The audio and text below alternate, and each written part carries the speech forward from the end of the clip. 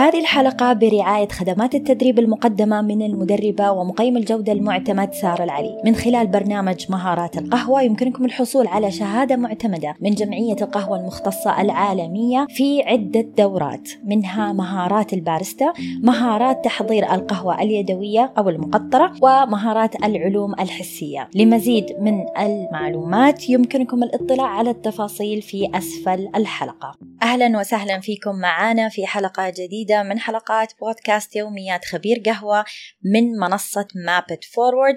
الله يحييك المهند مرة أخرى في حلقتنا الثانية، وحنتكلم على موضوع بدأناه في الحلقة الأولى.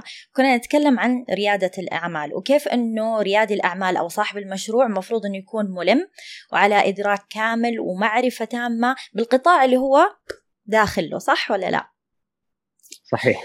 تمام. فاليوم واحدة من الأشياء اللي كثير من الناس لما يبدأوا مشاريع يهملوها هي سلسلة التوريد والإنتاج في القهوة، وهذا شيء مرة مهم. فإذا تقدر تتكلم عنها أكثر. طيب، بسم الله الرحمن الرحيم والصلاة والسلام على رسول الله. يعطيك العافية أول شيء سارة مرة الله أخرى، يعافيك. ويعني الله يفيد بنا جميعا بإذن الله. طيب، أول شيء الفاليو تشين أو سلسلة القهوة. سلسلة القهوة هي سلسلة متكاملة مترابطة مؤثرة على بعضها. تبدأ السلسلة بشجرة البن، الزراعة والبذرة. طبعا كلنا عارفين ان بذرة القهوة من يوم ما بنحطها في التراب لما تطلع وتعطينا اول حصاد بتاخذ من 2 ل5 سنين. بعدها بتخش في البروسيسنج اللي هي المعالجة، سواء بأشتى انواعها، ناتشورال، واش، وقسي على ذلك. تروح من هناك للمصنع او الشخص اللي بيغلفها وبيبدأ بشحنها. من هناك بتروح للجرين بين باير سيلر اللي بيشتري البن الأخضر وبيبيع فيه وتروح بعدين للمحمص، ومن المحمص للمقهى اللي بيحضر القهوة، وفاينلي بتوصل للكونسيومر أو المستهلك النهائي للكاسة. وبذلك احنا قفلنا السلسلة. طيب، كل واحد له دور جدا مهم في الموضوع، ومئات الآلاف من الأشخاص بيشتغلوا في الشيء ده. المزارعين مئات الآلاف، وتلاقيه مسكين قاعد جنب الشجرة متكي كده 2 مستني مسكين الحصاد حقها لما يطلع يقطفوا يدير البروسيسنج أعطاه للمصنع، المصنع أعطاه للجرين بين باير سيلر اللي بيشتري. طبعا هذا الشخص اللي بيشتري البن الأخضر لازم أول شيء يكون إنسان واعي فاهم إيش اللي بيشتريه وإيش اللي بيبيع. طبعا هنا بيخش جزء كبير جدا جدا الإثكس في المجال، وجدا صعب. أخلاقيات العمل فرشور.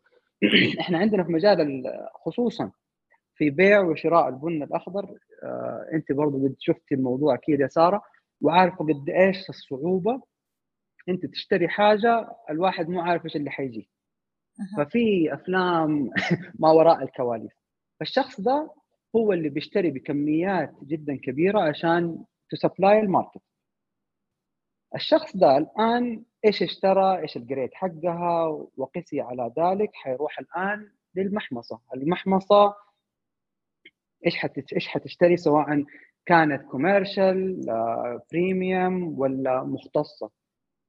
الآن المحمص هنا نجي في علم التحميص وفن التحميص. الحماص يا إنه أخذ البن طلع لك ذهب، أو إنه حرفيا مسك الفلوس هذه كده وانت ورا القزاز قاعد تطالع فيه تصقع القزاز، ولا قاعد كده قدامك وبيحرق الفلوس. فهو الشخص اللي وهو الشخص اللي بعد الله سبحانه وتعالى حيطلع لك المنتج بشكل جدا نظيف. الحمص من 12 ل 16 دقيقة give or take. فهو عنده بعض المنتجات انت عارفة تكلفة الكيلو تتراوح بالآلاف بعض الأحيان. فالشخص لما يجي يحمص، يعني الحمصة الواحدة عنده 12 دقيقة يحرق لك 20,000 ريال، أو إنه يطلع لك منتج جميل. فراحت من هنا خشت للمقهى. المقهى الآن هي في يد الباريستا. طبعا الباريستا قبل الباريستا إيش المكاين المستخدمة، طريقة الاستخلاص حقها، هل هي أجهزة تدي ولا ما تدي. بعدين تيجي في يد الباريستا عنده سواء إذا كان مشروب إسبريسو من 20 ل 35 ثانية يتراوح الوقت، أو إنه بيقدم لك القهوة المقطرة والأفرج حقها تقريبا 3 دقائق. يا إنه جلط المسكين المزارع كذا يده تبدأ تنمل، عارفة كذا إنه هذا قاعد ما شاء الله بيستخلص استخلاص، يعني بينزل لك اسبريسو في دقيقتين ما شاء الله. أو إنه نزل منتج جدا جميل. آخر حاجة حتوصل الكاسة للمستهلك. المستهلك عندنا التحدي كان أيام ما بدأنا كلنا تحدي مع أو في مجال القهوة المختصة. أول ما يجيني الزبون إذا ما هو واعي، يعني الوعي أنا بتكلم awareness في الكوفي اندستري، وهذا جزء أساسي من اللي إحنا المفروض نقدمه للسوق. بيجي يشرب القهوة المختصة، أول كلمة بيقولها دائما إيش؟ حامض.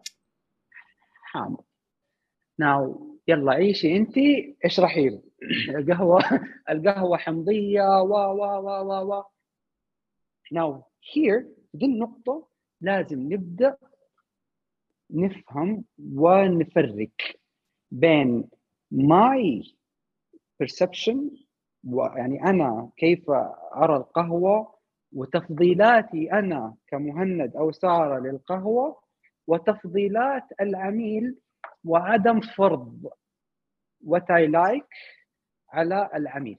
وهنا جدا نقطة مهمة تماما ويعني جوهرية. أنا دائما لما أتكلم وبشرح لناس بقول لهم مبدأ الجودة إيش تعريفه أولا وآخرا. أنا دحين لو جبت لك جدار، والجدار ده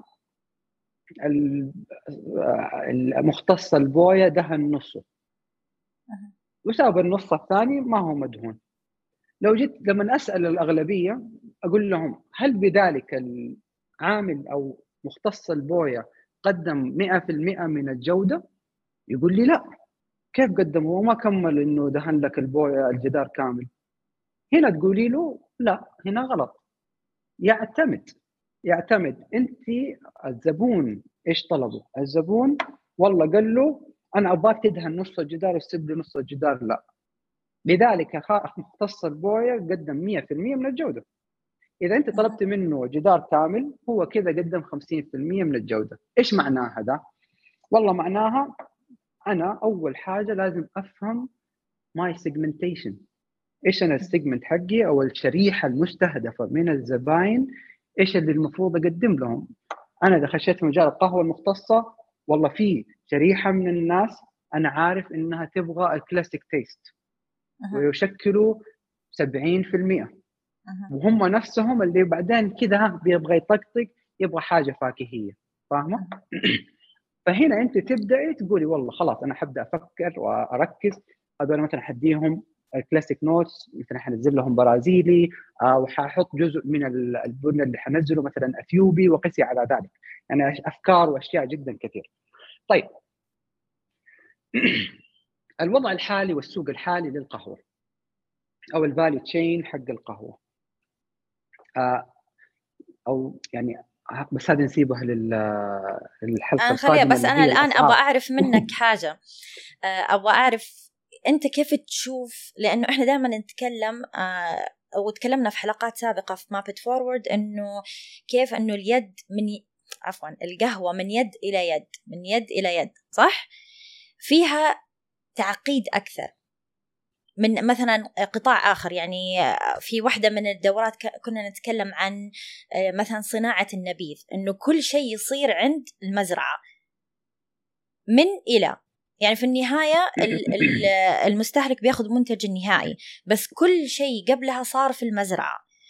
غير مثلا عندنا في القهوة مثل ما تفضلت إنها هي من يد اليد وراحت رحلة طويلة ومسافات طويلة.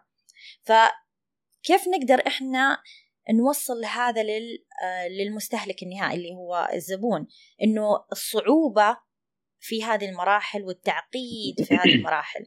يعني هو في النهاية بيشوف كوب قهوة في يده بيقول لك حامض، وتكون أنت مثلا قدمت كل اللي عندك وجهد، ومثلا صح إنه لازم إحنا نفكر بالفئة المستهدفة، بس كمان الواحد ينقهر إنه مثلا جايب حاجة تكون قيمتها جدا عالية ومحضرة بأعلى معايير الجودة. في هنا فجوة يمكن بيننا وبين العميل، صح؟ كيف اكيد. نعبيها هذه؟ انا طب انا اديكي مثال وقصه جميله لطيفه. انا ابويا من احب الناس عندي او احب الناس لقلبي. ابويا بيجي عندي بيشرب، يحب يشرب كابتشينو. ابويا مستحيل يقبل كابتشينو الحراره حقه ستاندرد، ومستحيل يقبل كابتشينو مسوي له هو مثلا بقهوه فاكهيه او حامضه. الفئه حقت ابويا صعب اني انا افرض عليه واغيره، مستحيل اكشلي. مهما تحاول انا اقعد انطنط قدامه، البس اراجوز على قولتهم واسوي كذا شو، ما حيشرب القهوه. فانا عارف ابوي ايش يبغى. والله ابوي يبغى نزل له برازيلي اكسترا هوت ميلك يا حبيبي. This is how he likes it. This is how he كذا هو بيشربها طول حياته. استمتع. فانا خلاص this is him. هو الفئه المستهدفه للمشروب المعين، ويعتمد على الشخص.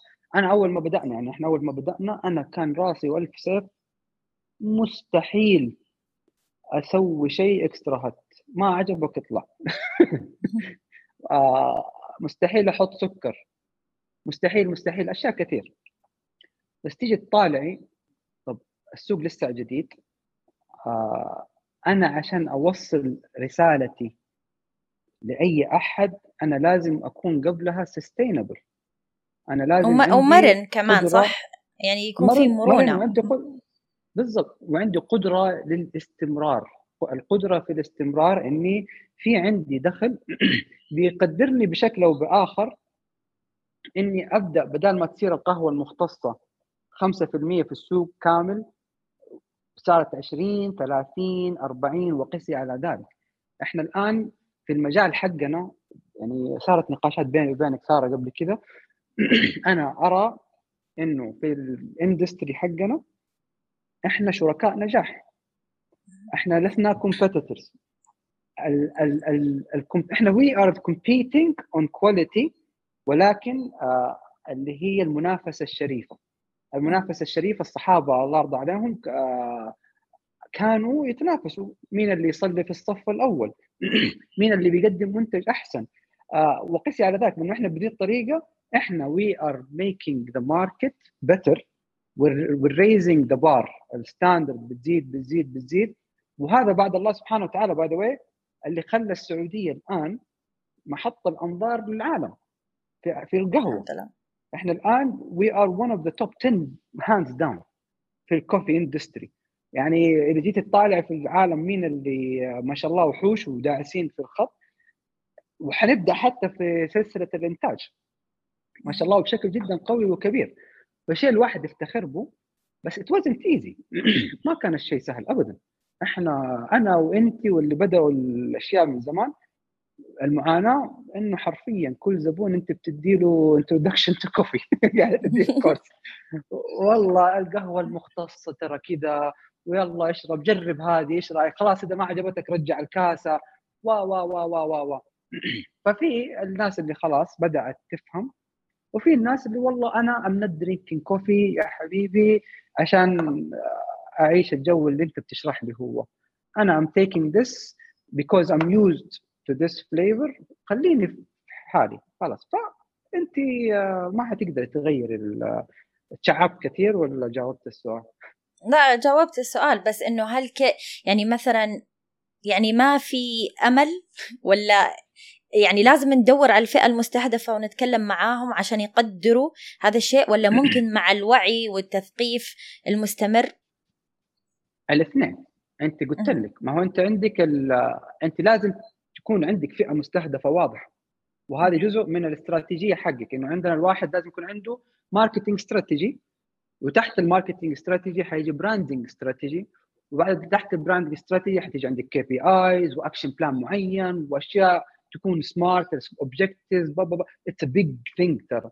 فهذه الاشياء كلها لازم تصب في شيء تركيز. الواحد إذا هو مثلا دائما أنا أشبهها، أنت عندك تارجت معين، يعني إنك ضغطت ليزر وصل خط سريع، أو إنك فاك كشاف الإفورتس إز سكاتر مشاهدة، فحتوصل فحتوصل للهدف. بس مو معناها إن إحنا we're ignoring this segment، لا أنا لا والله this is my segment واضحة، I'm educating this segment، وهذا واجبي للإندستري إنه we need to spread awareness، لأنه بعد الله سبحانه وتعالى spreading awareness و educating الكاستمر هي من السبل الأساسية اللي حتخلي الباي حقنا تكبر، وحتخلي الواحد بإذن الله مو ملحق على الزبون. فاهم علي؟ إن شاء الله. الله يعطيك العافية. وخلينا نروح لحلقتنا الثالثة إن شاء الله. وفي نهاية حلقتنا أتمنى لكم يوم جميل سعيد وقهوة ممتعة. أعزائي، شكرا لمتابعتكم وحسن استماعكم. إن شاء الله تكونوا استفدتوا واستمتعتوا بحلقتنا، ونتمنى أنكم تكونوا جزء من مجتمع مابت فورورد. إذا حابين تنضموا لنا ادعمونا على صفحتنا في منصة باتريون patreon.com/mapitforward.